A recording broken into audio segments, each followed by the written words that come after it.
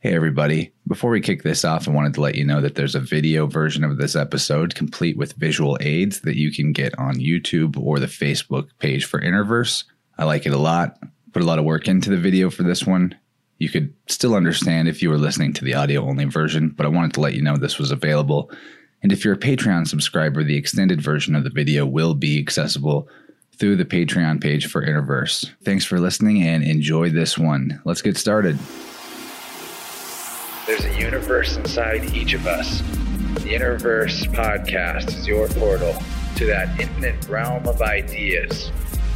I'm Chance Garton, and I'll be your host as we serve up inspirational sound waves from the brightest minds with the highest vibes. And we keep searching for the empowering perspectives we need to create our greatest masterpiece of all, our lives.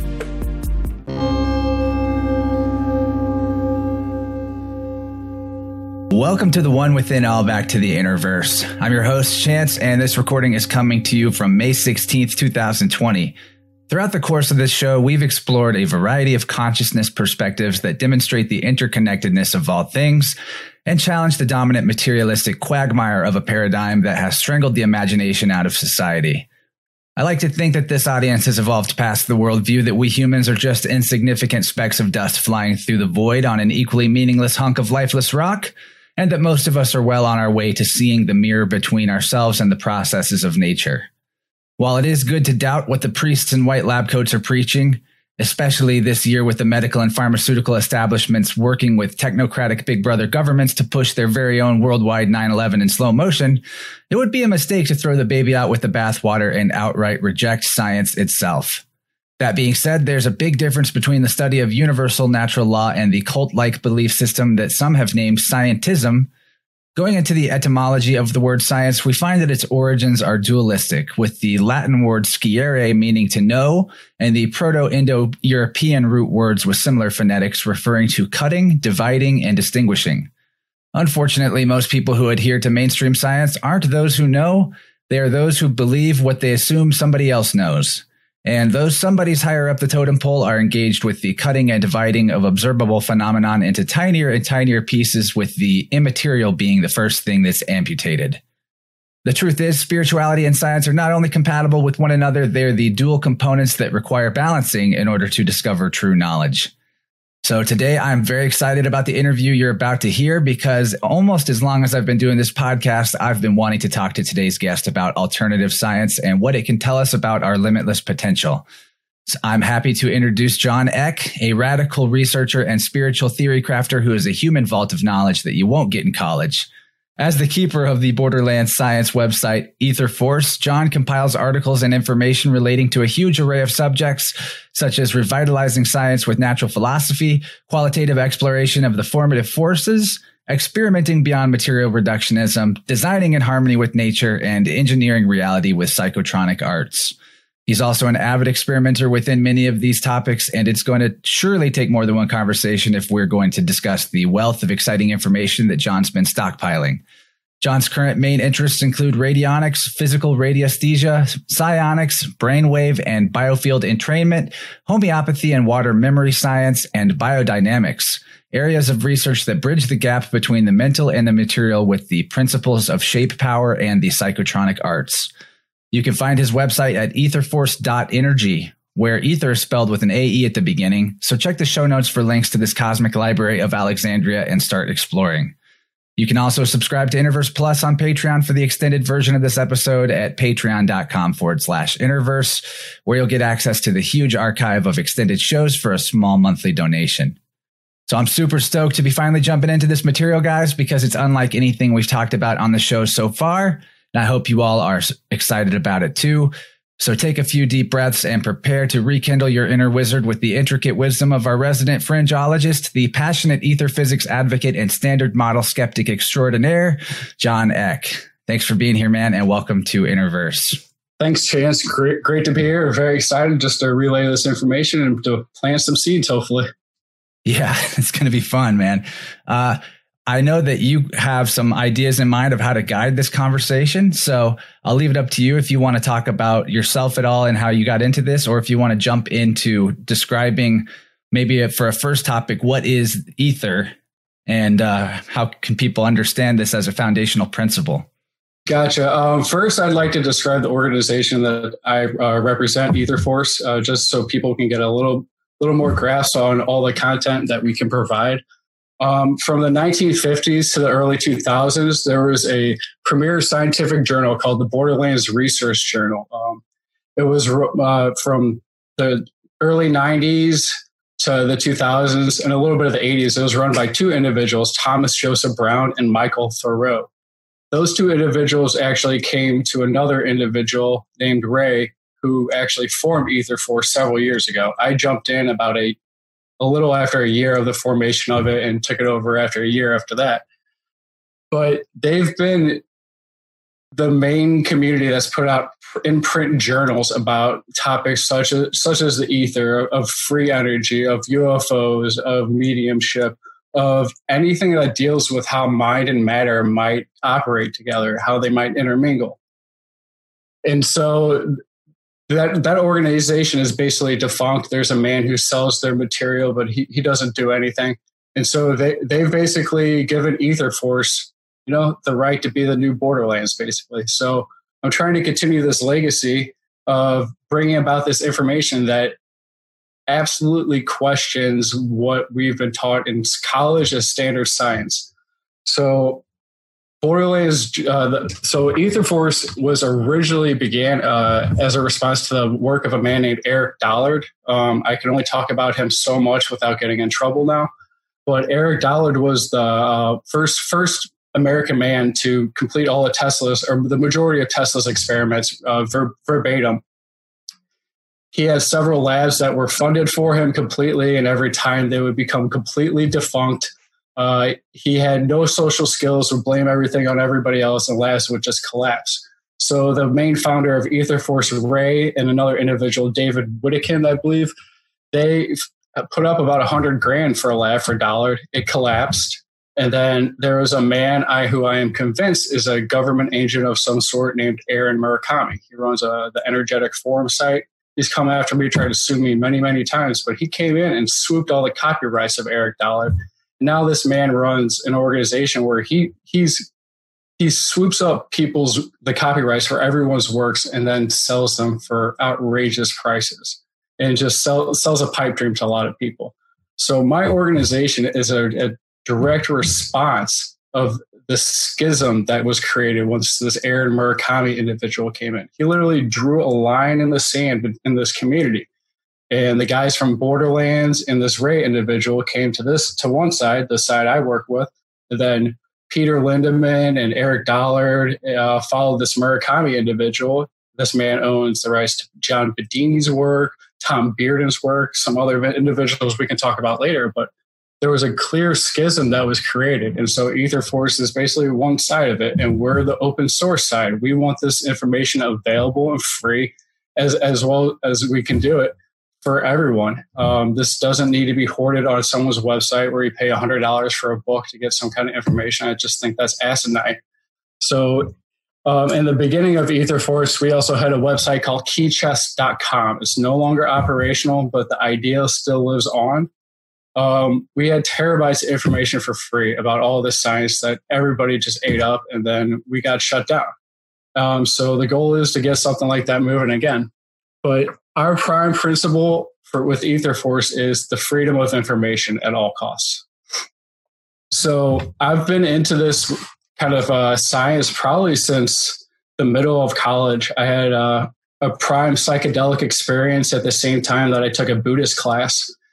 And whether this quote means anything or not, or whether it's true or not, I think doesn't matter now, because it was the catalyst that made something in my mind completely click. And it was that the Buddha was able to estimate the amount of units of matter, units of energy in an atom, or something along those lines. And it just blew my mind. And then I had a psychedelic experience where that was like the main thing I thought about. And just from that point on, I realized that there was something incredibly powerful about the human mind that can tap into how the universe actually operates. And so that just made a switch flick in my head. And then after that, I started studying quantum mechanics and all this superstring theory and all this stuff. And after a couple of years of just reading all these books, like I could pick up a book and almost predict what it was going to say. It's a script. It's unbelievable. And it's a system of material reductionism that's being presented to us that really has no bearing on how we actually should be describing nature. And so after a while, I just became pretty irritated with the idea of quantum mechanics and relativity as being the holistic, total explanations for everything, and trying to reconcile the two just made no sense whatsoever. So I just kept digging and digging and digging until I came upon the idea of the ether.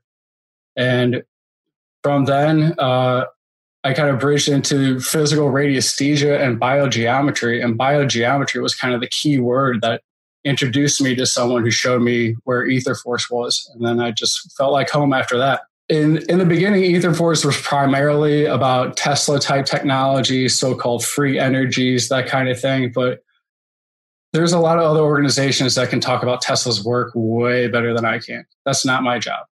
I have all the information available for everyone, but we've now kind of bridged into what's known as the qualitative sciences, the psychotronic arts, using technologies that can literally blend the material and non-material worlds.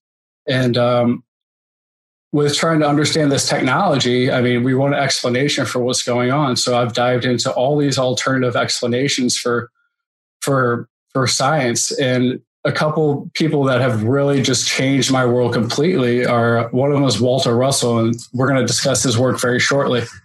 But so what ether is, and so to answer that question, I need to make a differentiation real quick. So my website is Aether, A-E-T-H-E-R. There's something called the ether, E-T-H-E-R.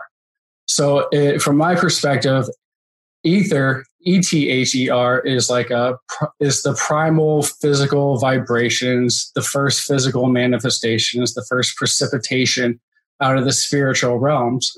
And then A-E-T-H-E-R is more like the metaphysical source from which all this springs, something that's completely outside the realm of motion, while the E-T-H-E-R is the first thing within the realm of motion to appear. Follow me so far? Yeah. And I wondered if there is a distinction between those two. It makes sense to make Aether the primary metaphysical grounds because A is alpha, it's the first letter of the alphabet. It's interesting stuff, man. And I'll also throw in that I wouldn't mind if we expanded on at some point how copyright itself stems the flow of progress and is a very outdated and completely insane concept. Yeah, big time. And I'm currently working on an archival project with someone I'll leave unnamed at the moment, but he works for a major organization, and we're working on making a completely anonymous download site for all of this information. We're talking about releasing 20, 30 terabytes of data for people for free, scanning literally rooms full of texts that have not seen the light of day. It's like we're releasing a lot of stuff like this Murakami guy, like whatever. But copyright has been a huge infringement thing on our ability to share information with each other. For one person to be able to own the information for another, and no offense to Matt Presti, a major Walter Russell. He's the president of the University of Science and Philosophy. He actually hounded me for giving away Walter Russell's books, which have been on archive.org for years, but they want to just profit from it. And I that doesn't make any sense to me either. It's like someone's dead and you try to own their work. I get that too. I think probably his motivation is to fund and support the expansion of the Walter Russell archives and library. But I'm with you that's just not going to work, especially with information that's that foundational to understanding the cosmos. I mean, Walter Russell would never have wanted that. Walter Russell would not be cool with that. I mean, he was an illuminated individual, right? So he would definitely want it to go to whoever was ready for it. And yeah, so that is a big point. I mean, this copyright thing is a stranglehold on the free flow of knowledge that it's got to be reformed. Big time. And before we get too deep, I also wanted to make a couple of disclosure type statements so people can just have a better idea of what's about to happen. And so I'm about to give a whole lot of information, a whole lot of name drops. It's going to be a quick overview of a lot of the material Etherforce is known for. But I don't want anyone to confuse this stuff with truth. We're using words to describe stuff that's honestly super sensible, something that we can only experience. If I speak in any absolutes using a form of to be, I don't mean to be doing so. I just did it. It's a habit.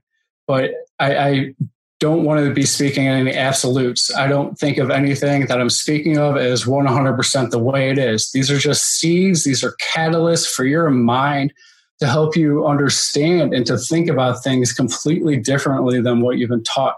Because what I'm understanding is in academia, the scientific realm, and in freer thinking communities, there are literal mind viruses that exist that people are just regurgitating the same crap over and over and over again without using basic logical skills from the trivium and quadrivium, analyzing the things you're actually reading instead of just being a sponge to put something out. Critical thinking. So I ask for all of you to realize that none of you are your own beliefs, that you are separate from your beliefs. They form your perception, but you are not your beliefs. So don't be offended if I push any buttons. Just realize that you need to look all this stuff up yourself. There's no one who's going to hold your hand and walk you through these doors. All I can do is present this information and hope that it resonates with you. It hits you some way that you desire to dig deeper. And a lot of this stuff is going to question some long-held ideals that a lot of us are now accepting as truth, which is there's been a whole plague of ideas that have infested the New Age community using quantum mechanics to basically to implant a materialistic ideology as something that's the ground for a metaphysical theory. There's a lot of nonsense going on, but so just don't take anything personally and just be ready to question everything. I want to throw in too that people can actually hit you up for hard drive filling services where a large majority of the stuff that you're going to be covering will be in some way represented on multiple terabyte hard drives that you can send back to them. And that does cost money, of course, unlike the dream of a free download website. But, you know, that's later down the pike. And it'd be better to have them on a physical drive in the first place because that can't be taken off the internet. So they can hit you up for that. And also got to say, I agree with you about the plague of bad ideas in New Age spirituality.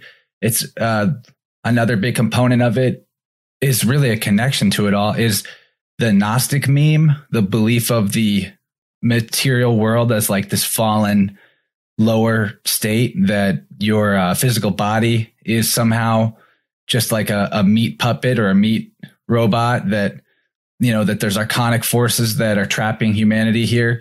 I think that to really recognize our place in the universe, we have to realize that we're already in like the ascended state. These bodies are the perfect tools and the perfect representations of what our spirit is, which is curiosity and consciousness and, you know, the will to make nature, which is already perfect, just a little bit more perfect through our art. And that's real. I mean, that's my ultimate philosophy on all this. And I think any memes that are in whatever field of study that you're exploring that are saying something different, that are trying to diminish your potential and diminish who and what you are, and or make nature or make the universe in some way more ugly or less meaningful, less inherently significant and connected to your inner knowing. That's all stuff that needs to be really looked at again. And you got to be wary of that type of thing. It's those are the mind viruses. Yeah, absolutely. Absolutely. Yeah. So I think I'd like to dive into some Walter Russell for right now. But before I mention his work, and we'll have some images that can go along to help as a visual aid for this. Several of the individuals whose work I'm going to be discussing, not all of them, but some of them share a a common characteristic that they were visionaries in the sense that they had some kind of etheric vision. They had some kind of inner sight that allowed them to see the dynamics of nature around them in a completely different way than is described in modern science. And that they try to relay this information into their written works and in their models. So people like Nikola Tesla, Rudolf Steiner, and Walter Russell, they were people who had these visionary states and were able to bring this information into the physical. Like Tesla would have these daydreams that just image would pop in of a device and he'd be able to build it completely 100% perfectly without any errors and just be testing like the precision of the bearings running on a machine like months later. Like he'd be able to take something from his mind and build something perfect. And so there's this inherent state of what Walter Russell would call genius within each one of us. And I think these men and many others were people who were able to tap into this part of themselves and then be able to relay it as pieces of art to humanity. To quote Walter Russell, he says, genius is self-bestowed and mediocrity is self-inflicted. Yeah, exactly. He says genius is our birthright. It's like every one of us has this ability to tap into source through ourself. And we don't need any external means by anything, through anything. And that once we can realize this inner ecstasy, basically from that realization and use that as the drive from every one of our material actions, then we put ourselves in this state of just ease and flow and synchronicity and all of the above. And that's the state of the master, of the genius. And all of us have that ability within us. And so Walter Russell he's regarded as the Leonardo da Vinci of the 20th century. He was Nikola Tesla's one of his good friends, and they were kind of like spiritual confidants with each other. Russell said that Tesla was an artist trapped in a scientist's body, while Russell was a scientist trapped in an artist's body. Russell had very little scientific education, so when his visions finally came to fruition, he had to learn a whole new vocabulary so he could just write down what he experienced. So Walter Russell, every 7 years, basically every birthday, he would go out in the woods and have some kind of spiritual experience, talking with an intelligence. Something would happen. He'd learn something a little more. And there's something about the number 7, where every 7th birthday would be like a big shebang. Like a big cosmic knowing would occur within himself. And then on his 49th birthday, he had a 39-day mental dissolution from his body, meaning that he was able to visualize, to experience the inner dynamics of physical creation while barely being physically conscious. He could eat, he could barely talk. He wrote chicken scratch, like hundreds and hundreds of pages that became these 2 volumes known as the Divine Iliad, which formed the basis for his whole science. You can call it a form of channeling. It might have been, I don't know, but he was able to capture the essence of a spiritual experience and put it onto paper. Perfectly too. That book was not edited, not even a word. Like I didn't know that. Wow. The transmission was 100% absolute. And what you would read, as I've checked out that book, we talked about it with Matt Presti a couple of years back. What you read is exactly what was coming through during his divine illumination. Amazing stuff. Yeah. And there's a couple pages available of like the actual writing itself. And it is chicken scratch. It's like how'd you decipher that, you know? But so after that, Walter Russell started to write books and try to present material to mainstream scientists. He wrote books called, let's see, my whole top shelf right there has the books, but Universal One, A New Concept of the Universe, Atomic Suicide, and the Home Study Course are his major volumes of work. And there seems to be a progression within his work, but then at a certain point, and I'm probably one of the few people that holds this position, but I hold the contention that his wife Lau entered the scene as some kind of CIA or other alphabet soup agency disinformant, because his language shifted, the way he represented his picture shifted, something was altered. It just does not sit right with me. And modern comparisons to what we see with magnetic viewing of like ferrocells and other stuff, it seems to be his earlier work seems to be more in tune with what we are able to actually see. And that's the pre-Lau stuff, like the Universal One. And so after we go through Walter Russell's work, we're going to go through modern day Russellian scientists who are kind of revamping his geometry. So Walter Russell was, he wasn't a scientist by training, had these visions, but he was a master artist. So he already had the master mindset within himself by the time this master illumination happened. And so he would build sculptures for the elite, paintings. Like I think he made one of the most complicated statues ever. As like 20. It's the Mark Twain statue, has something like 20 figures in it, something ridiculous. But he brought figure skating to America, a couple other things. But he was a man that was able to bring the breath of the cosmos into every action of his life, and we'll get into it. But he had his daily activities based around the idea of the breath, of concentration and decentration. So you do really intense mental work for a couple hours, and then you have an activity to let go, or have a physical activity or meditate or whatever. And then you go back and you have this dance. And within that flow, you just have this incredible energy. And he was just able to do miraculous things even into his old age. Is it cool if I go ahead and open up that Prezi? Yeah.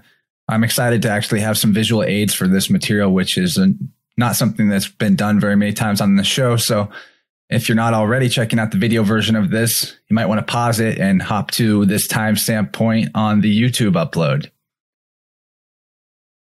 Okay. So this is kind of a mind map that I'm making for my website. It's very basic right now, but this is a basic structure for something that will have all the articles and links to books and everything through all of this. And then eventually I'm going to be offering courses for all of this. So this is basically like the beginning of a school you're kind of seeing. So we're going to jump into Walter Russell's work. So we need to go over a few basic definitions before we do anything else, because Walter Russell uses words used in modern scientific context in a completely different manner than we're used to. So when you hear a word like electricity or magnetism or gravity, it is not what you've been taught. So one of the tough things with learning Walter Russell's stuff is you have to learn his language, and then you need to step back, and then you need to kind of compare to modern science, and then things kind of click a little more. So above all, Walter Russell offered a metaphysical picture. He is one of the few scientists, or if you want to call him a scientist, who have kind of brought a picture of how the non-physical or spiritual realms can act as the driver or precursor or source for the physical. And so his basic picture is based off of something called the universal heartbeat, something that's based off of breath, concentration, rest, and decentration. So our minds are electrical in nature, and when they're firing, when our neurons are firing, that's an electrical system. And electricity, as we'll find out in a little bit, is an effect. It's not the cause. And so anything experienced through electricity is just a simulation of some kind of internal knowing.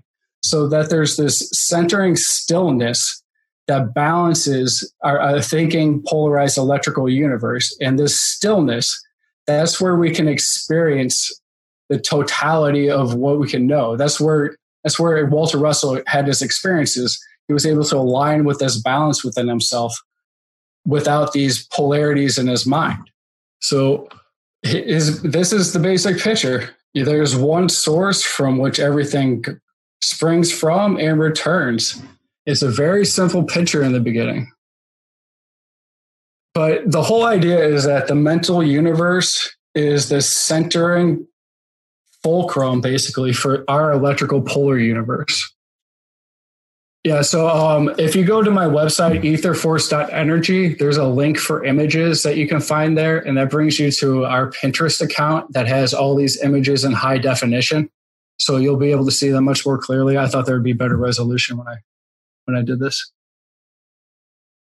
So in Walter Russell's universe, he has two universes. He has a spiritual universe and a physical universe. And these images really help out. So source is that unchanging universe, the undivided universe. It's unconditioned. God is capital light. It's the mind, spirit. It's the universe of qualities. It's at rest. It's completely still. It's outside of the realm of motion. It's actually the precursor and cause of motion. And that's the trip to get around through all of these sciences, is that there's something outside of motion, something that we cannot detect with our motion detecting apparatus and tools, that is the driver and creating force behind everything. That's the trip behind all of this. And the real easy metaphor for your own mental visualization is the classic teeter-totter. Yeah, it's a seesaw. Exactly. So the point in the middle, the point that the seesaw balances on, is unmoving and unchanging. It appears to be invisible to the observer because they're too busy watching the kids on the left and right side going up and down. And then that's where the actual source of the motion is. Without that fulcrum, there could be no rhythmic balanced interchange, as what Russell calls it. Yeah, precisely. And that's one of my favorite phrases. And we'll describe that more in depth once we go over vortex motion and stuff like that. At least in Walter Russell's paradigm, just view the spiritual universe. He uses the word God. I'm not a big fan of that word, but I'll probably use the word source when I can.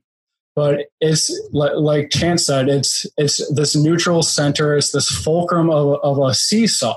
That the plank of the seesaw is our physical universe. Our physical universe only exists because of polarity. Without polarity, we can't have physical expression. And that's the big point to take away from that. I think when you look at that we're talking about the motion of physical objects and how the teeter-totter can be a metaphor for that. But also you started off talking about how thinking is part of this dynamic, and a way of conceptualizing that, or at the very least starting to ask the right questions, would be, well, whenever you are thinking to yourself, like, I need to do this, who's the one telling you that you need to do it? And who's the I that's going to go do it? Those are the two sides of the teeter-totter. But the thing that created that thought out of nothing, the images and thoughts just pop into your head out of nowhere. Mm-hmm. That's the stillness. That's the knowing part of yourself. And so it's the one guiding the direction of the thoughts and generating them. Exactly. Yeah. So the physical universe is, in Walter Russell's view, and is compatible to a certain degree with what's known as the electrical universe. If we have time, we'll get into that. But our senses, our 5 physical senses, are only designed to detect motion on various scales. No matter what, though, it's just motion. They're electrical radar detectors. That's all they are. They're extensions, and technology is just an extension of that. So no matter what we devise in terms of measuring apparatus and tools, that they're just designed to measure movement, electricity, electromagnetism in specific. But so our senses are kind of deceived into tricking us into thinking that we have the full picture. They're just picking up all these electrical signals around us and then giving us this holistic perspective. We are deceived by our senses, and what Russell and all these other geniuses that I had mentioned, they were able to tap into that. They were able to find this inner knowing within themselves that was outside of this electromagnetic motion. They were able to get this information that is not electric in nature. And that happens by decentrating the mind. So concentration is basically too much electrical stimulation, and decentration is the avoidance of it. And so states of extreme decentration will allow you to open up to this cosmic flow of information. I think that experienced meditators have probably felt this happen before, or also sometimes psychedelic trips, although those are usually an over electrification. Sometimes there's a reduction in brain activity depending on the substance you're looking at. So there's interesting parallels in those worlds, and the knowing that you can feel in those decentrated states is very akin to old shamanic techniques, where the whole goal for being able to see past the material, or the whole method, is the like defocalization, in a sense, the loosening instead of the tightening of the focus, which, like you've been saying, it's the exact opposite of the tactic that materialist reductionist science goes for. Precisely. So Walter Russell's paradigm is based on vortex motion and various states of compression and expansion. And in general, his whole picture describes how cubic systems with spheres inside of themselves overlap with other cubic systems with spheres inside of themselves.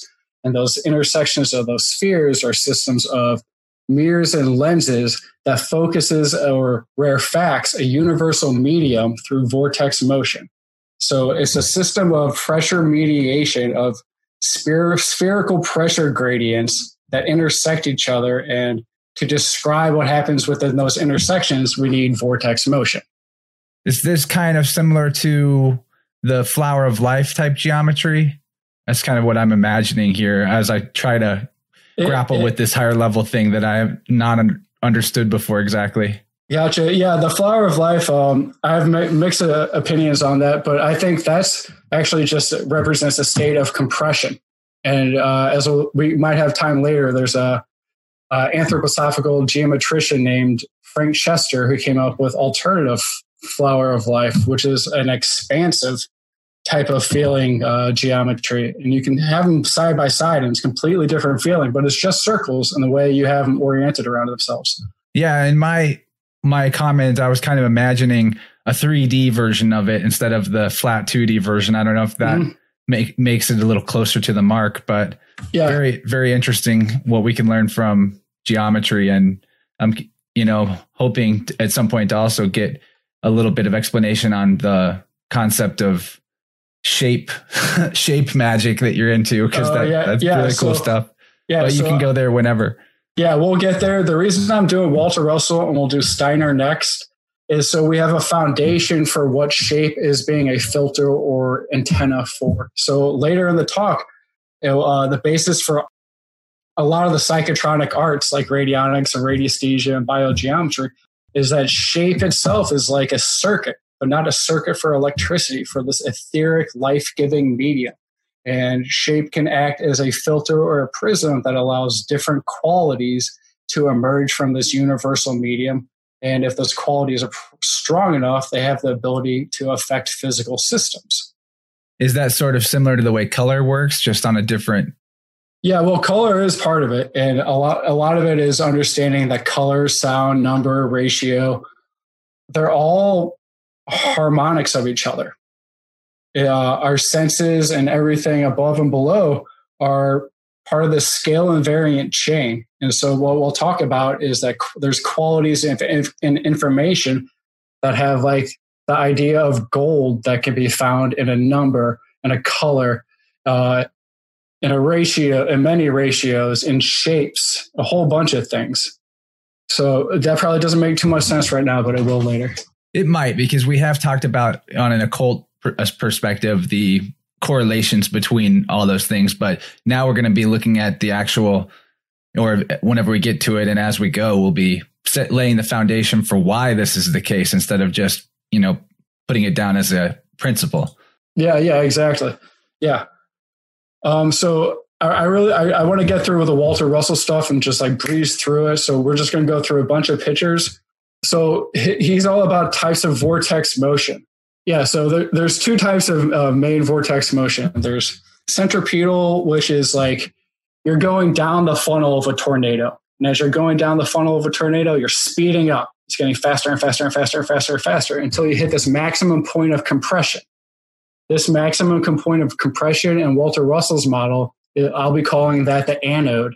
That can also be elements like carbon, silicon. It's also suns in this model, stars. And then there's the opposite of that, of the centrifugal vortex motion. And that's the exact opposite. That's going from the singularity, if you will, of the tornado and spiraling outwards, is degenerating. That's what we know as radiation. And as we'll find out later, technically that's what electromagnetism is. And then there's a precursor to that called the dielectric field, which has the centripetal type geometry.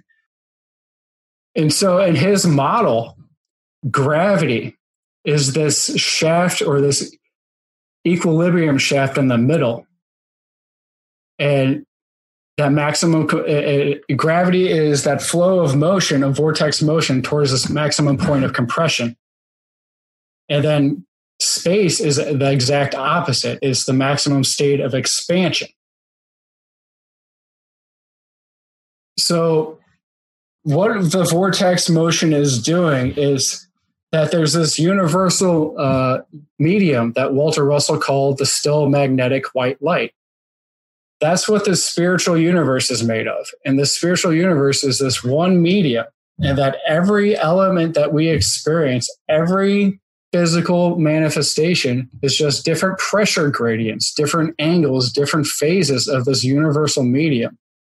So Walter Russell came up with these periodic tables that will just blow your freaking mind. They're based off of harmonics. They're musical. They're based off of octaves. So this was some of his original charts that he sent to scientists around the world. So he had two versions of it. One was based off of 10 octaves. One was based off of 9 octaves. A lot of people are saying the 9 octave is probably more accurate. So there's a lot of strange things to notice about this. It's a spiral. This looks nothing like the normal periodic table. You can see it's broken down into octaves. And that middle line, that equilibrium line, that's where the inert gases are. In his model, the inert gases are these two-dimensional thought rings whose job is to become three-dimensional spheres through the transformation of a toroid, of a donut, basically. And it's their job to take the idea from the spiritual universe and make it a physical vibration and relay that to the other elements in its octave. So on either side of the inert gases, are those what they call the noble gases? Yeah, those are the noble gases, argon, krypton. Those are things that don't interact with other elements. There's something weird about they don't want to share electrical activity with anything. That is interesting. I actually did not know that about. I knew that he had put some importance on the noble gases in his restructuring of the periodic table, but I think people will probably want to pause the video and just look at these charts, and because that's such a thing that's drilled into your head in high school chemistry and beyond, like that this periodic table is everything. Yeah. And so this gets even crazier. So he literally called the inert gases the Akashic records. And so remember the role I just described is that their job is to bring information, ideas, qualities, spiritual experience from the plane of a cube, which I'll get into the cubes in a second, and relay that to all other forms of vibratory matter, basically. And so those are all on the equilibrium line. Now, if you go to the apexes, the amplitudes of the wave, you'll see things like carbon, silicon, iron, rhodium. Those are the most stable elements. And in his model, those are the elements that are closest to being a complete sphere. So those are like the fulfilled prophecies of what the inert gas wants to do. Become completely physical. And that those are also like suns. Those are maximum points of compression. And then in the troughs. And those are things that life is made out of, a lot of these things. And yeah. And then the trippiest thing about all this is if you scroll up to the middle of the fourth octave, that's the fourth octave, is helium. So there's all these other octaves that precede helium. And so he calls these the nebulous space gases. So he says there's at least 21 pre-hydrogen elements. And so with this periodic table, he detected the presence of tritium and deuterium, two types of heavy water, and I believe radium and plutonium. I know I'm getting one of those wrong, but he was able to predict several elements, their existence, not their physical presence, but their existence with his periodic table before they were officially recognized. And then once they were recognized, like no one said anything about Walter Russell. That's crazy. Yeah. And so, yeah, super crazy. And so he has different versions of these. And then, so like with this one, it's easier to see, but on either side of the wave, you can kind of match up different elements and see their stability or relativity or how they're going to react with each other, basically. And it's just like pairing them. It's like if they have an equal disbursement or like equal number of spaces from the equilibrium line, then they'll have a better chance of bonding with each other. And what's amazing is like how beautiful some of these charts are. I mean, their art is incredible. Their art is really amazing. Yeah. He was an artist by training. And I mean, it shows. It's amazing. He found so many different structures to chart these, like different ways to show all the different aspects of what this progression is like designed out of. And he's done it in at least four different ways that we've looked at here. And all of them give you a slightly better angle on one aspect or another. It's really cool. Big time. And so his system is musical in a sense. And he says creation is just a 9-stringed harp. It's all these different notes just being strung on one cosmic string on the cosmic monochord. It's just all these different notes. Yeah, there's so much Russell stuff that could be discussed. It's hard to overview it. It's ridiculous. And so when I talked about spheres a little bit ago, the intersection of spheres represent a system of mirrors and lenses, or more lenses, that either expand or contract this universal medium to become denser or more rarefied matter, basically. And so his model, so there's no such thing as an electron particle, okay? It can be considered like a cloud at best, but the electron particle model, like it died a long, long time ago. And Walter Russell literally predicted the geometry of the so-called electron cloud way before. Like he literally found it out. And it's just a series of concentric rings. That's all it is. Yeah, that's amazing. Yeah, it's just mind-blowing. So his system is based off of the vortex dynamics, the rhythmic balanced interchange of centripetal and centrifugal vortexes within a cube. So a cube has a total of 9 faces. He says everything in the universe comes to a sum of 9.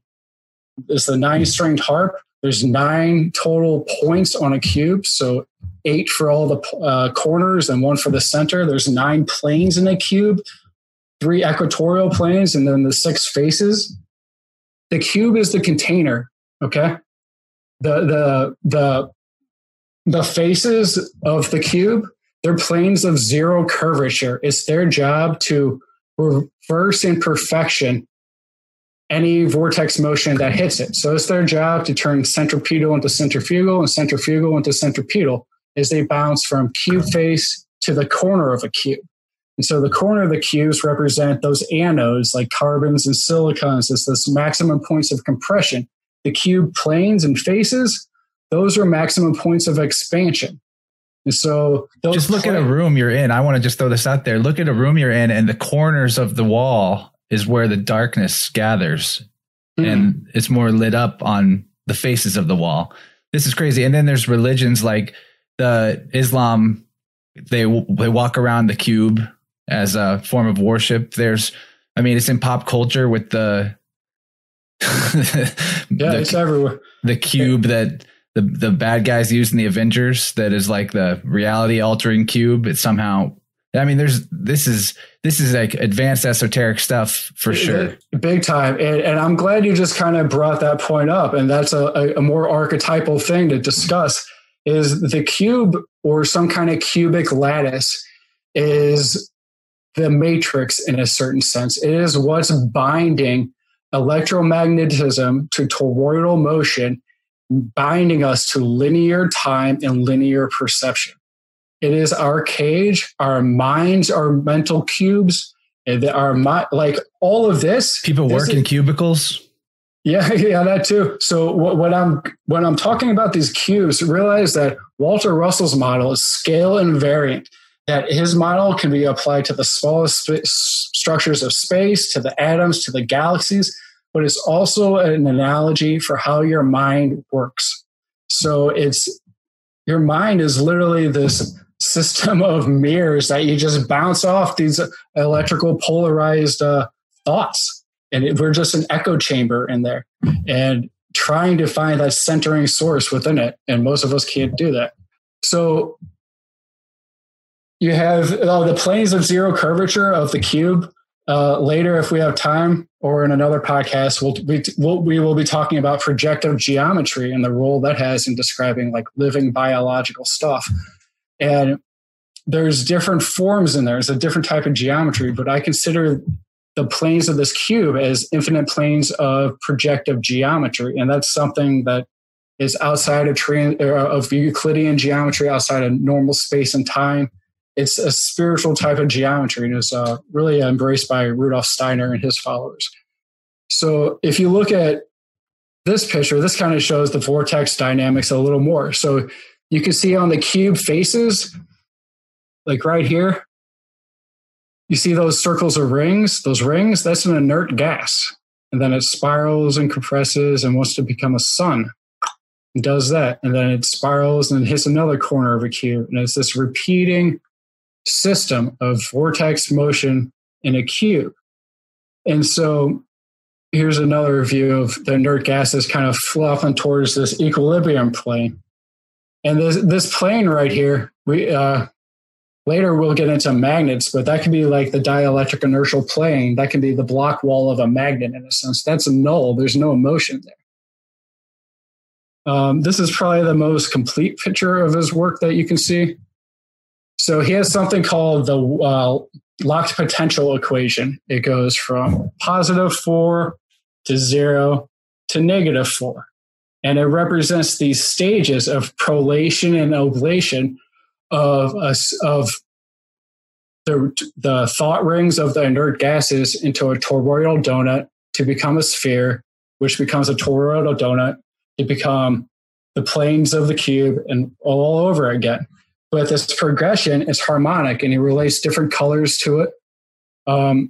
Also in his model, I forgot to mention with centripetal and centrifugal, is in his mind, in his perception, all this is a sex condition. Like sex is a major precursor to how all this stuff works. There's male and female polarities.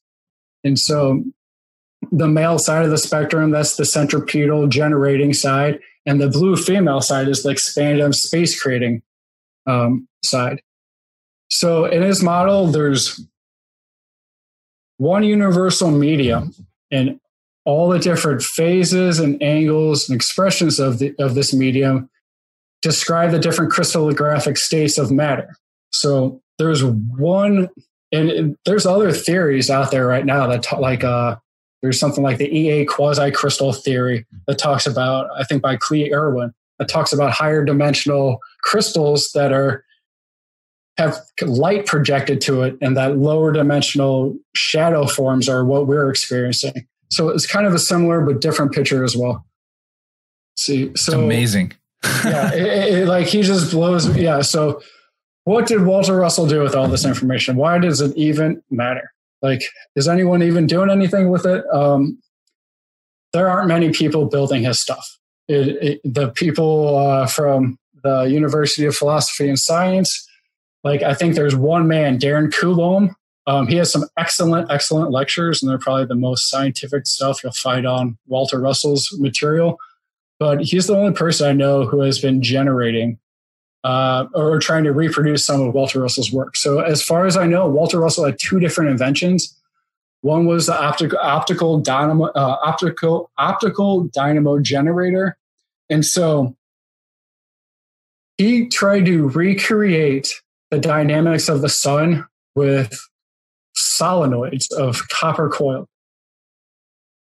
And so to him, stars, and we're going to talk a lot about stars too. Stars are compressing the cold vacuum of space through the poles with vortex motion. They're compressing the coldness of space and then radiating it out through heat into the through its equator, basically. And so there's something about compressing the coldness of space through shape and geometry itself that allows his devices to work. And so this is one invention that is like, this is like some shape power stuff. So he had a device. It was at least two of these coils type things interwoven together, and that they didn't even need an electrical impedance or a drive to it, and that it could generate heat in its core. Basically, they generated fusion type heats and ran their mansion on this technology with this. And so the idea is that there's a set of coils that's compressing the coldness of space into this little sphere. And then there's another set of coils that go outwards. And then he had another system that was kind of similar, but in the center of those coils was a coarse sphere with water vapor in it. And he was able to change the inclination of these coils. And I don't have the chart there, but he has like the angles for the different elements and stuff. But he would change the inclination of this device, and the chemistry of that water vapor would change. Transmutation. This guy he was an alchemist in a sense too. So these are the only two devices that I know of. Not many people have reproduced them. People would love to see it. Kids are like more than willing to try to eat the most Tide Pods and win that competition, but there's no one even thinking about this type of stuff. It's weird. Yeah, who can make the dankest vortex coil? I mean, the objective is its own reward too, because I mean, for obvious reasons. Mm-hmm. I mean, I don't understand why people aren't motivated to do more of this, myself included, but this is amazing. Exactly. So I just want to, we're almost done with the Russell stuff. It was a pretty quick overview, but so this is probably the best quote from him. I love this, and it kind of sums up a lot of stuff. Waves of light do not travel. They reproduce each other from wave field to wave field of space. I think the original quote says cubic wave field. The planes of zero curvature, which bound all wave fields, act as mirrors to reflect light from one held into another. This sets up an appearance of light as traveling, which is pure illusion. So our polarized universe of electricity in his model, we can experience it, but in terms of the grand scheme of things, it's illusory. It's a simulation of this stillness of this spiritual universe. And so you can imagine that there's this cubic lattice work that extends throughout all of creation. For lack of better context right now, you can equate this to like the Planck scale or something like that. It is not that, but for reference, to make a picture in your mind. Like draftsman paper where it's these square, like this, perfect. All these cube squares. And just imagine, and I've seen this on Cactus, whether it was I imposed this on my own mind and experienced it or not, like that's, who knows. But you mean peyote? Oh yeah. And so imagine this lattice work, this cubist lattice that extends everywhere through everything. So it represents what I call like the holographic flutter of the universal standing wave. It's like the vortex motion from one cube gets transferred to the next cube.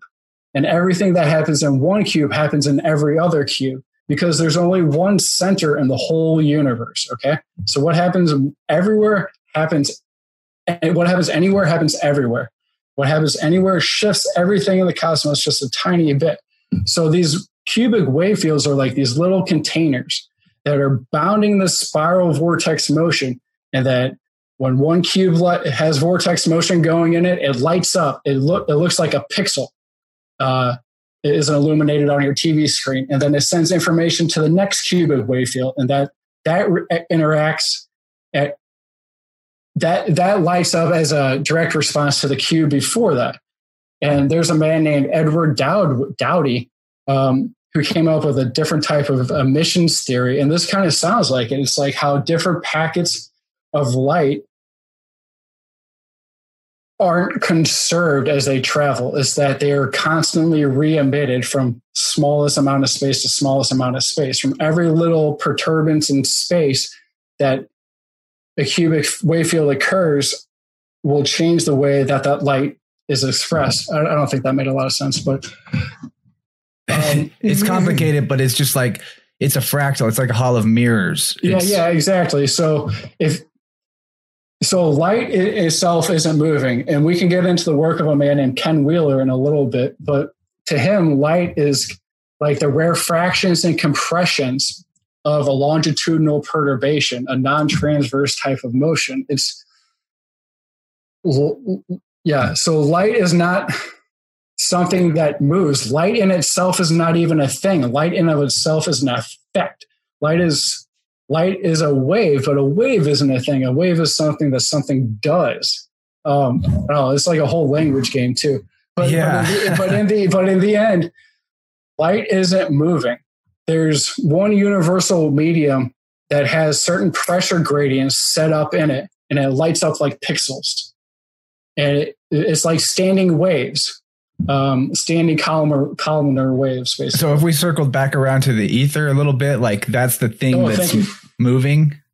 Or that's the thing that's waving? The wave isn't a thing. The wave is something that something's doing. The wave is like the rare fractions and compressions of this universal medium, if that makes sense. I think so. I think we're getting it. People are going to listen to this podcast 10 times to make sure they get it, I hope.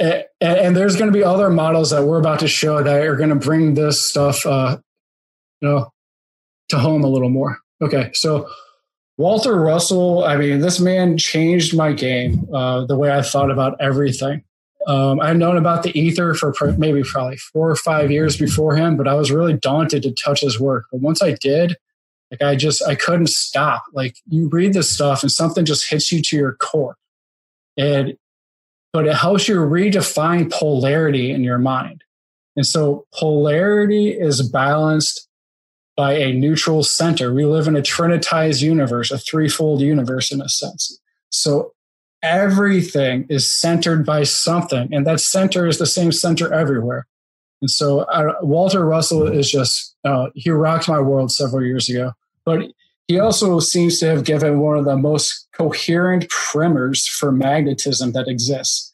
One of the best pictures for us to gauge our studies of magnetism on, because with current models we have for it, like this guy came up with this stuff in the 40s. Like, how did he know this stuff? I mean, he saw it.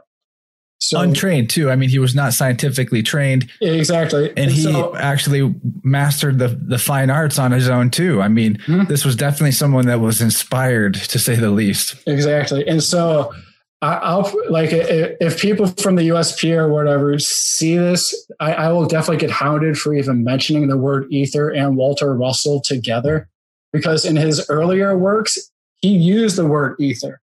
Then Lau came in and he shifted his language and stopped using it. And that was after he sent his stuff to mainstream scientists too. But he stopped using the word ether completely and used other words. And I think that just lended to more confusion. Rudolf Steiner, this man changed my life as well. He was the founder of something called anthroposophy. He used to be a theosophist. Theosophy was this metaphysical movement that started from a Russian mystic, Helena Blavatsky, and they kind of took over the world. All these scientists into mystical things kind of came to them, and they tried to form a new world picture, try to basically create Buddhism 2.0 on Earth, and they're responsible for most of what we consider the New Age, but it's straight up Luciferianism, like hardcore Luciferianism. but they were also responsible for using child sex acts to power their lower chakras for atavistic clairvoyance, meaning like people like Annie Besant and Charles Leadbeater. I'm glad you said that, because I was going to bring them up for that exact thing. Like if you need any indication that this is evil shit, just look into those two. Yeah, exactly. And so they wrote a book called Occult Chemistry, and there's other people who've kind of rehashed this and done more work like that. But they discovered atomic structures with this form of clairvoyance. They developed cities by they siphoned the loosh from many prepubescent kids jerking off, basically, use that to power their atavistic clairvoyance, and then they would see atomic structures, basically, and then they wrote these books called Occult Chemistry.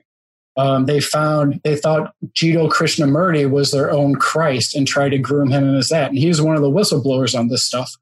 Yeah, he's great. Yeah, Jiddu Krishnamurti is amazing, but he was literally branded as their form of Christ and usher in a new age, and like he backed out of that, and because of that. And so Steiner was part of not the crazy sex stuff, but he was part of the Theosophy in Germany, Theosophical movement in Germany. He was one of the main people.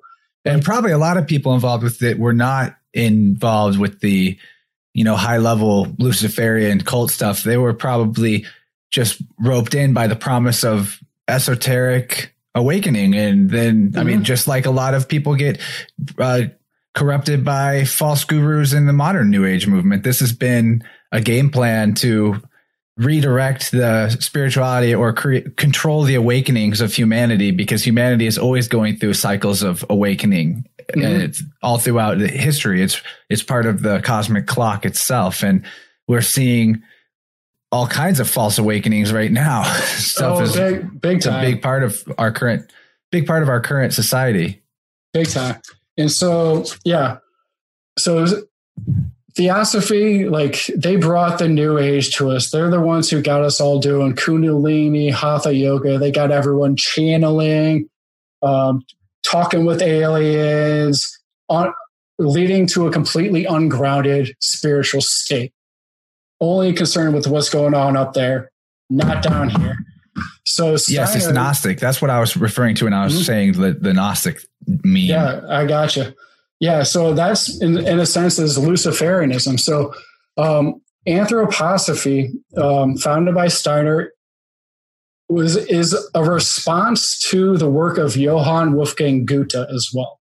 Goethe was a little after Newton's time, but for comparison, he was Newton's counterpart.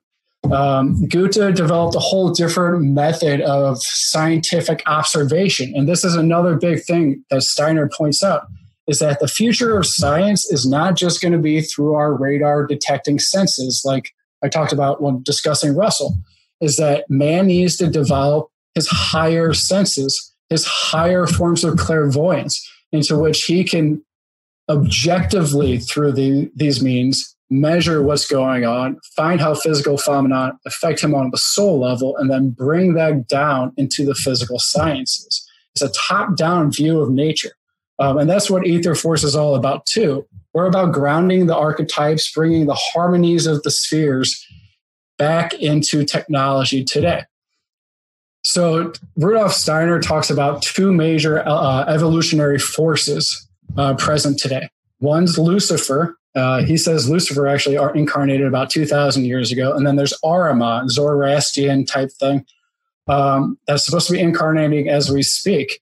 But Ahriman is responsible for materialism, mechanization, complete grounding with zero spiritual sight. And it's the goal of these two forces to throw man's conscious evolution off track and to sidetrack it into something that the esoteric schools have called the eighth sphere. And so there's basically this astral envelope around the planet that represents a future Earth. If mankind takes the route of transhumanism, of becoming robots, of giving in completely to this AI, 5G, Internet of Things that we're building right now. Right now, there's this infrastructure that is being built is basically a shape power antenna for this Ahrimana consciousness to become fully manifest on Earth. Rudolf Steiner says we aren't supposed to become Luddites in response to this. We aren't supposed to run off to the woods crying that the cyborgs are going to come after us. Transhumanism is something that eventually is going to cut off mankind's ability to connect with his etheric body. Your etheric body is what holds the plans for your physical body, is what mediates the astral codes from the planets to the physical body through the endocrine glands. Our ability to tap into that as we become more mechanized becomes less and less and less. But he says we're not supposed to run away from this, that we're supposed to greet this head on, that we're supposed to climb as far into the spiritual reaches as possible and then ground those experiences, that wisdom, into our experiences on the physical plane, and that we are supposed to engage this technology with this in mind, and that this is a battleground that we are not supposed to walk away from, and that this technology is here to stay and it's not going anywhere. So we stand at the precipice right now. We can let this technology own us, direct our evolutionary track to becoming mindless slugs in this astral goo known as the eighth sphere, or we can all realize that we are geniuses, like Walter Russell said, tap into our own spiritual power and realize that there are a myriad of ways that we can bring the spiritual nature of the stars, of the cosmos around us, into everything we build here physically, from architecture to our electronics to everything. We can change the way we do this, but it takes knowledge and it takes the internal personal experience to engage this as well, and not just swallowing the soup that someone gives you.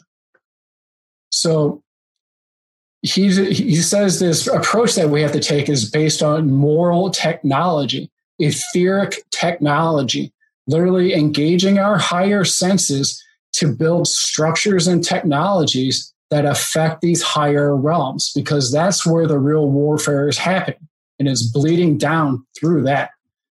So Steiner gave a picture of creation that still serves as a model for a lot of what I study. A lot of the radionics people are into this, but I found correlations to Walter Russell's model too.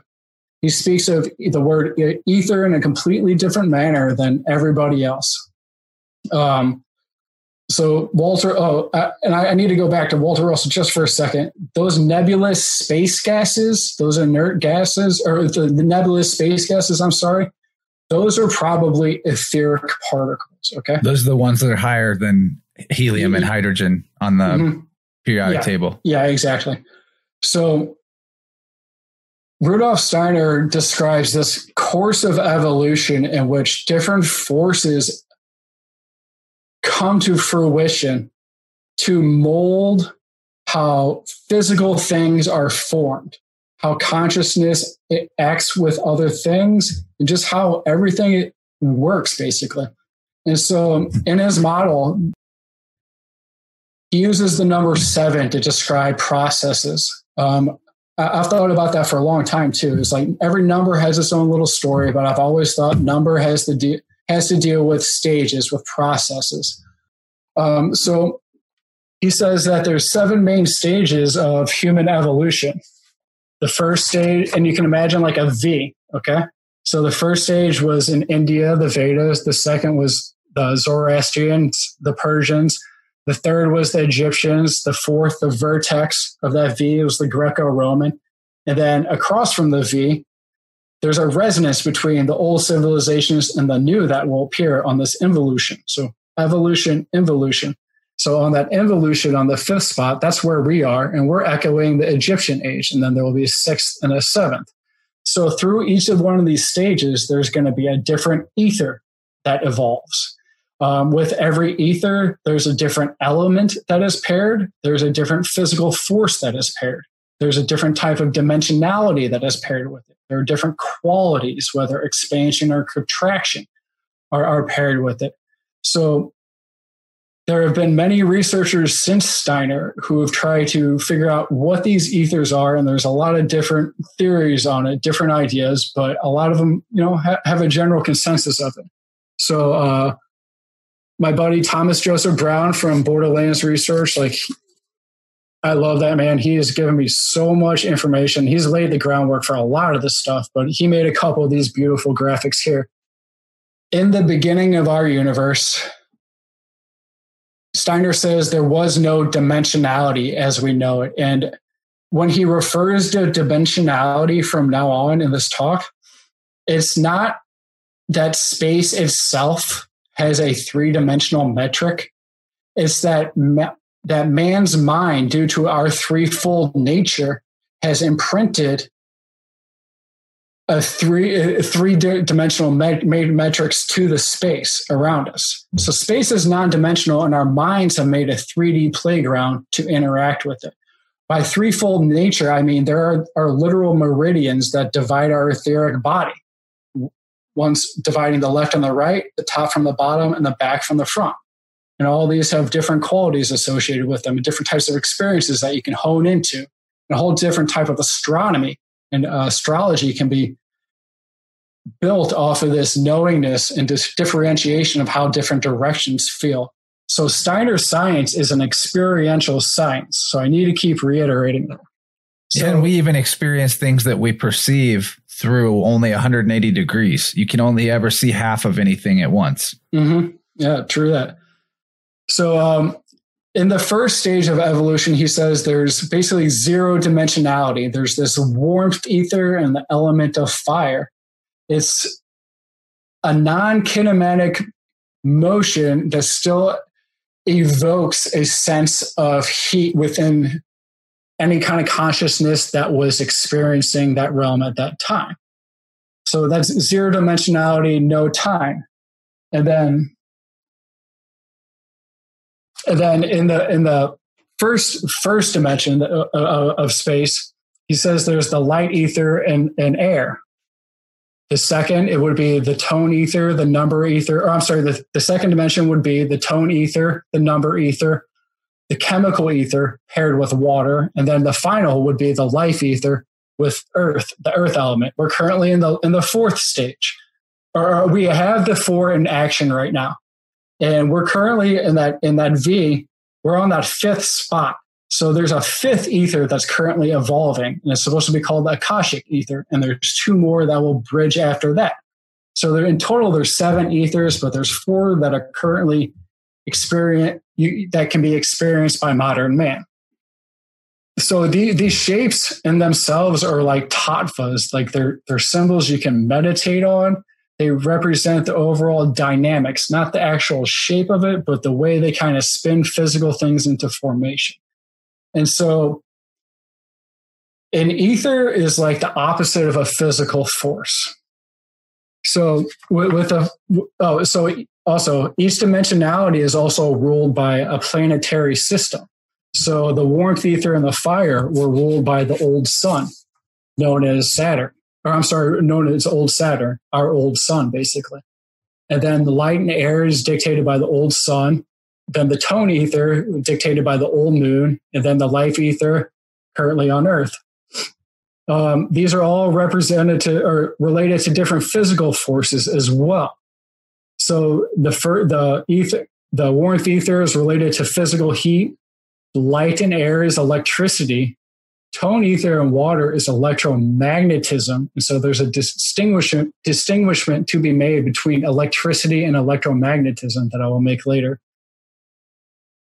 And then some unknown force that we are still discovering in the subatomic realms, and for the where we are right now. And that's what Ahriman wants to tap us into, actually.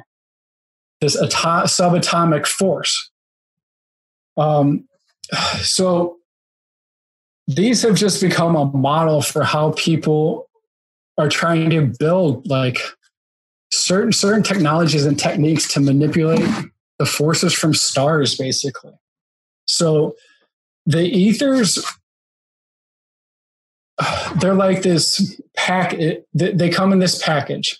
They have an element that mediates the ethers, which is this force that comes from the periphery and acts at the center, and meaning our physical experience, and that the physical forces emanate from the center of our physical experience and emanate towards the spiritual periphery, the firmament, if you will. And so in Steiner's overall worldview, he tries to show how the signals of stars affect everything, from embryology to morphology to agriculture to, literally like everything physical and animate has access and antenna for these stellar signals and planetary signals. I'll just throw in real quick. The ancients knew about this. If you go to places like Newgrange in Ireland, they've got ruins where there's a chamber that captures just the light from one star at one particular time of year. It comes in through a perfectly aligned shaft. And what they were doing with that energy, I don't know, but there's examples of this in the ancient world of this knowledge for sure. Absolutely. And so in Steiner's picture, there's something known as like the spiritual firmament. It's this membrane that separates, or you can call it the veil or whatever, that separates the higher non-physical realms from the physical. And it's this membrane that these higher spiritual intelligences literally imprint their thought forms that get sung by stars into modes of vibration that planets can intercept and stars can intercept. The stars act like a prism, give it out to their planetary system. And then the planets receive that and then send that to moons and to the beings on the moons and the planets and so forth. And it keeps going and going and going. So there's these forces known as the formative forces within the astral realm. Astral is basically the word for star. But there's these formative forces, these thought forms from intelligent beings that guide how the ethers, elements, and physical forces will interact with each other. So there's a whole medical science behind how these ethers relate to the body and all of that too. But in general, that's his overall worldview. There have been a lot of different people who verified his stuff to one degree or another. A few of them I will mention. Let's see. One person who's taken it super far. This is incredible. And he's one of the people who's drawn Russellian parallels to Steiner's work as well. But this is a periodic table that certain forms of it can actually be used as a homeopathic remedy in biodynamic farming. So what that means is that, all right, so this is his chart of the elements. And he has a bunch of different ones, but this describes how the soul, astral, etheric, and physical levels form a chemistry. It's so incredibly in depth, but there's images of this without all the lettering that you can place water on. And depending on the intent and target that you're going to give this water to, that water will absorb the given element from it. And we're going to get into homeopathy and how to program water and all kinds of stuff later. And that will make a lot more sense. But like a physical diagram of chemistry that has physical effects on water, like that's pretty freaking wild. It reminds me too of the Wilhelm Reich concept of things radiating out from the core to the surface as opposed to being highers and lowers. Yeah, precisely. Let's see. Here's a couple pictures. I have a book written by a radionics practitioner who's deceased, David Tainsley. But there's a way to actually photograph and video the etheric realm, at least certain dynamics within it. But the different motions of the ethers was cataloged. Wow, this is pretty weird. Yeah, exactly. Pictures. Yeah, exactly. And all the etheric pictures you see, you're just like, what? But yeah, so there was a woman named Lily Kalisko. I'm going to start putting a lot of her articles on my website, actually. She was one of the people who really hammered in the idea that there are planetary forces that can affect us here on Earth right now. She did all kinds of crystallization experiments. She would have different like gold, lead, silver concoctions put together and have filter paper set up and just have the solution run up the filter paper, and she would time the crystallizations of these solutions to coincide with certain celestial events. And she did this for over 40 years. Tons of images of this, of different crystallization patterns or crystallization patterns that seem different because of their timing. That doesn't make any sense at all from mainstream academia. Like the idea of repeatability of an experiment, if you grow one crystal here, that crystal should grow identical under the same conditions, right? So time is another condition.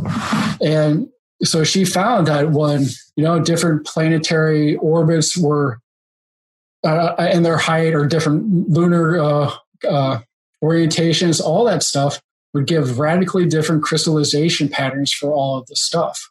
And that supports the idea you're talking about with Walter Russell, that really there's only one thing happening in like one cube, and then it's just fractally multiplied out to a bunch of far-reaching variations. Exactly. And so what we can get into later is that the emissions from planets and suns and stars, like, yeah, they have a transverse electromagnetic component, and that might just because of its interaction with our atmosphere and magnetic fields. But they have a prime emission that is not electromagnetic, that is faster than light. I'm talking about morphic codes, Rupert Sheldrake type stuff. Like, he came up with the idea of the morphogenetic field, this informational bubble that basically keeps tracks of habits or codes that are responsible for how your morphology reacts to the environment. So this is all, and I think the big lesson to take away from my whole talk is like, there's information coming from the stars that we can tap into it, and that bringing this information into our technology is the way that we bring moral technology and combat this Ahrimanic force, basically. And another thing you could say about the technology is that a combat of the Ahrimanic force, a method would be to recognize the technology as plagiarizations of spiritual, innate, natural abilities that humans 100%. Have. And then, so once you have a technology, instead of looking at it as this is the only way I'll ever achieve this end, realize that, well, if we can do this through technology, then there must be some way to do it on a natural way. 100%. Everything that's ever been built by man or will be built is only going to be simulation, only going to be trying to do what we have this organic inherent ability to tap into. Like, we're the ultimate radionics machine. We're the ultimate dowsing tool. We are the ultimate shape power device. Like, we are it, and we just got to tune in. And that all these technologies that I'll be talking about, they're just reminders. They're tools. They're training wheels, and that is it. They are there to help us tap into the stuff, to refine our skills. But at the end of the day, we're going to have to walk away from it. It's physical. We can't hold on to it.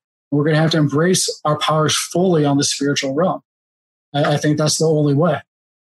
Yeah, that really reflects what we talked about with researcher Michael Wan a few weeks back. You might be interested in that conversation. Gotcha. The synchromysticism type of conversation, not so much in the science, but he has an incredible long research tunnel where he's showed the origins of the computer technology industry and how they connect to occult rituals around the Susquehanna River, and he shows the etheric pathways that reflect the neural pathways in humanity, and how everything from the veins in your body to the rivers and waterways on the planet connects to these cosmic highways of informational tendencies in the macrocosm. Really amazing.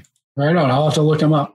So just a few more things about Steiner. So like everything he talks about is how the constellations, the zodiac, and the sun affect our physical body, and how we can anchor that stuff in. So there is the agricultural system of biodynamics. That's spiritual farming. He gave a series of preparations that you can make compost out of, basically, but you use these preparations in a different way. Like the first one's called Biodynamic 500 or 501, I forget.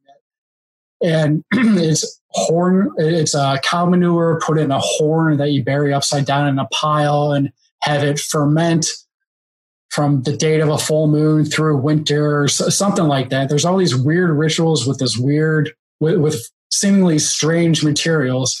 And then you can actually take those and make homeopathic remedies with them and then spray them on your crops. And what that will be doing is putting tiny little micro antennas on your plants and your property that are there to siphon or filter or absorb and transmit the information from particular stars to different parts of the plants.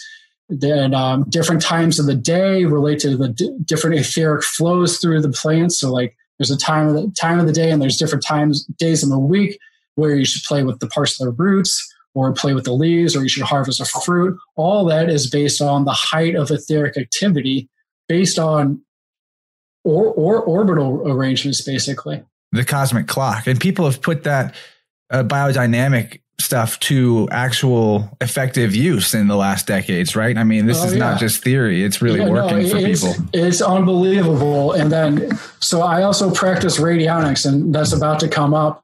But I'm part of an organization called the United States Psychotronics Association. It's a bunch of radionics people. And half of the lectures they have at their yearly conference, they are farmers, people they're biodynamic farmers, and they're people who use radionics to broadcast information that represents the biodynamic preparations to their crops. So there's ways to literally take the information of these compost preparations, extract that, run it through a very particular type of device, and then you can send that to your plants, soil, whatever, and your crops will react in real time. It's a real thing. And like I say, like when I talk about radionics, like plants don't lie. Like there's no placebo with plants. All right. So I'll do some closing remarks. Yes. Okay. So I'd like to thank everyone for your time and attention during this. I know it was long, drawn out, but I'm trying to plant seeds here. And like I said, don't believe anything I just said. Go look this up. Email me. Part of what I do is I spend my time freely giving information to people. Is what I do. Consider me your cosmic librarian. There are tons of files already accessible on my website under the file section, as well as my Discord chat, which you can find on my website as well. Or just email me, say you saw me on this show, and I'll help you out.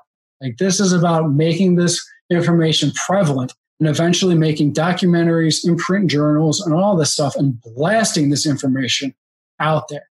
So remember that everything I've talked about is pointing towards your inner genius, your inner ability, your inherent ability to tap into source and to bring that into whatever you desire to create.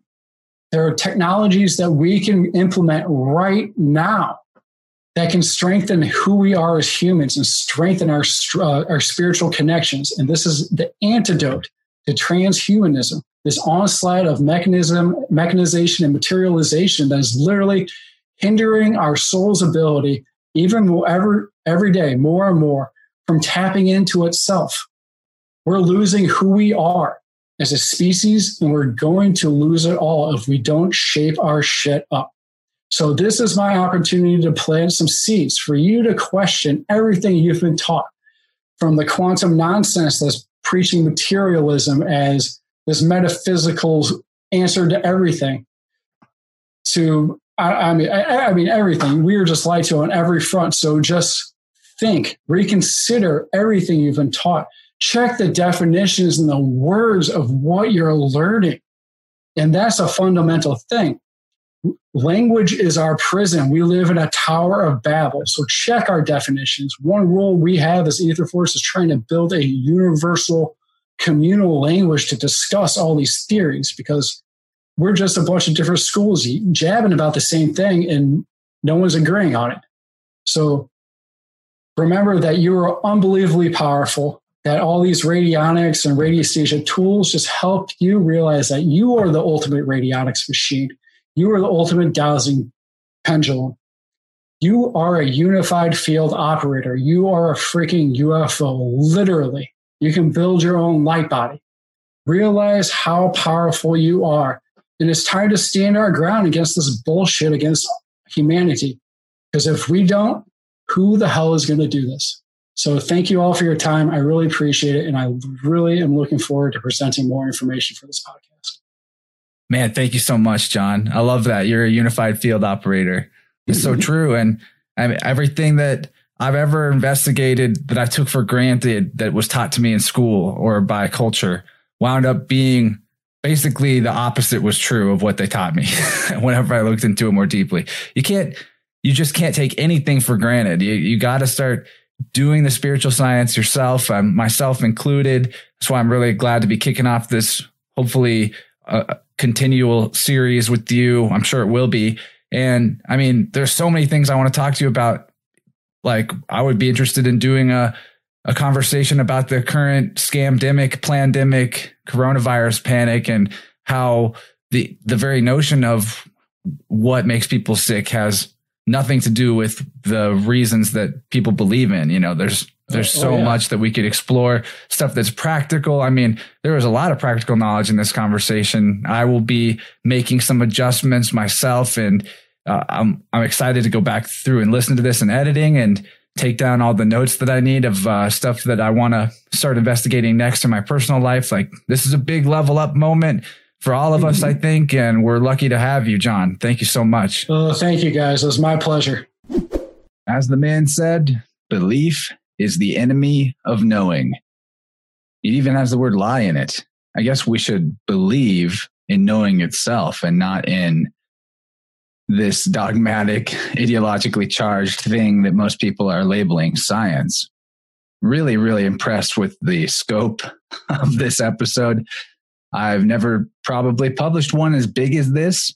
With the plus extension factored in, this episode is probably going to hit the 3.5 hour mark easily, which is pretty amazing. I've never had that much of a well-prepared guest before either. John was all over it. It's like he's been preparing for this his whole life. And it kind of feels like he's been preparing for it for a long time, because we've talked about having him on the show over and over again, just not quite ready. Wasn't quite the right moment. Our schedules didn't line up, whatever the case may be. Since I started this show, I'm pretty sure I've known him before then, and I've wanted him on to talk about this kind of stuff. And I'm glad that it happened now, because at any point before this, I would have known less about the things that he was talking about than I currently know. I feel like I'm not confident about many of these concepts and research areas. But then once we got into the conversation, I was pretty familiar with a lot of the people that he brought up and a lot of their at least basic ideas. I think that the ones worth getting into for yourself, probably all of them, but the ones that have been really helpful to me have been Wilhelm Reich, Rudolf Steiner. Haven't looked into Steiner as much as I could, but it hits home pretty hard whenever you can listen to his lectures. You can check out audiobook versions of his writing. He was a very prolific guy, and many of his concepts are still in use today by alternative thinkers. Another one that would be really worth looking into, the one we started out with, Walter Russell. Man, Walter Russell, he is something else. That guy will blow you away. If you could spare the time to check out some of his artwork, his sculptures, his paintings, he did it all. Like, if there's one guy that I wish was still alive that I could have on Interverse, because he's like the most incredible, creative, imaginative person that I can think of, it would be Walter Russell. I'd like a time machine for that conversation. But luckily, we have guys like John carrying his ideas forward, and he's not the only one. There is the University of Philosophy and Science, or Science and Philosophy. I don't know which way it goes. But the website for that is philosophy.org. Matt Presti, the president of that organization, has been on the show a couple years past, hoping to catch him for a round 2 before too much longer. I think it'll happen. But this was wild. I mean, I feel like, what can I even say in closing to wrap this up? There's too many threads that need to be continued on. I will be bringing John back on soon. I'm really glad he had a good time. He didn't want to quit because he finally felt like he was warmed up, but I know that we'll get right back into that flow as soon as we start recording again. And you should see the notes that he sent me, just the list of names and concepts that we didn't touch yet. It's huge. And any one of these areas could get a deeper, full episode explanation. So I'm looking forward to having him as a recurring character on this here podcast program for you guys. And if you like what he's doing, go check out Etherforce. Join the Etherforce group on Facebook if you do Facebook. If you don't do Facebook, good on you. And also, I hope that you enjoyed this episode's video-ness. I think that it would probably have mostly made sense without video, but it's really cool to actually have slides and visual aids, that type of material for the podcast. I'm working towards maybe making that the norm. We'll see. I mean, there's going to be a lot of conversations we have where we don't need visual aids, but at the very least, I'm going to see about making video content where at least you can see me and the guest talking for people that like that sort of thing. So if you aren't already subscribed on YouTube or Facebook, go ahead and do that. I appreciate it. And YouTube is not very kind to me about showing people my videos whenever they're published, like really bad, actually. It's, I guess, what you call shadow banning. So if you wanted to be a super homie and help share the podcast episodes when they come out, or click the bell icon on YouTube or on Facebook to get notified when something new comes out, that'd be great for both of us. I'd appreciate it. So if you aren't already a Plus member, what did we talk about in that second hour? Actually, more like second hour and a half. Well, we continued talking about Steiner a little bit, and then we moved into Wolfgang von Goethe. I think that's how you say his name. Goethe, kind of a strange pronunciation.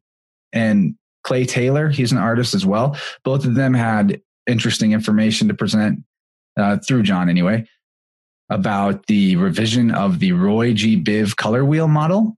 So color is a lot more than just that seven color spectrum that was discovered by, I guess it was Newton, putting light through a prism.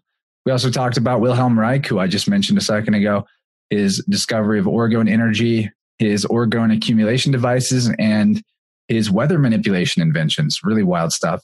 We talked about radiesthesia, advanced dowsing techniques for observing esoteric information and influencing energy in the environment and in objects. Radiation detecting pendulums for mapping detrimental or beneficial qualities in the environment.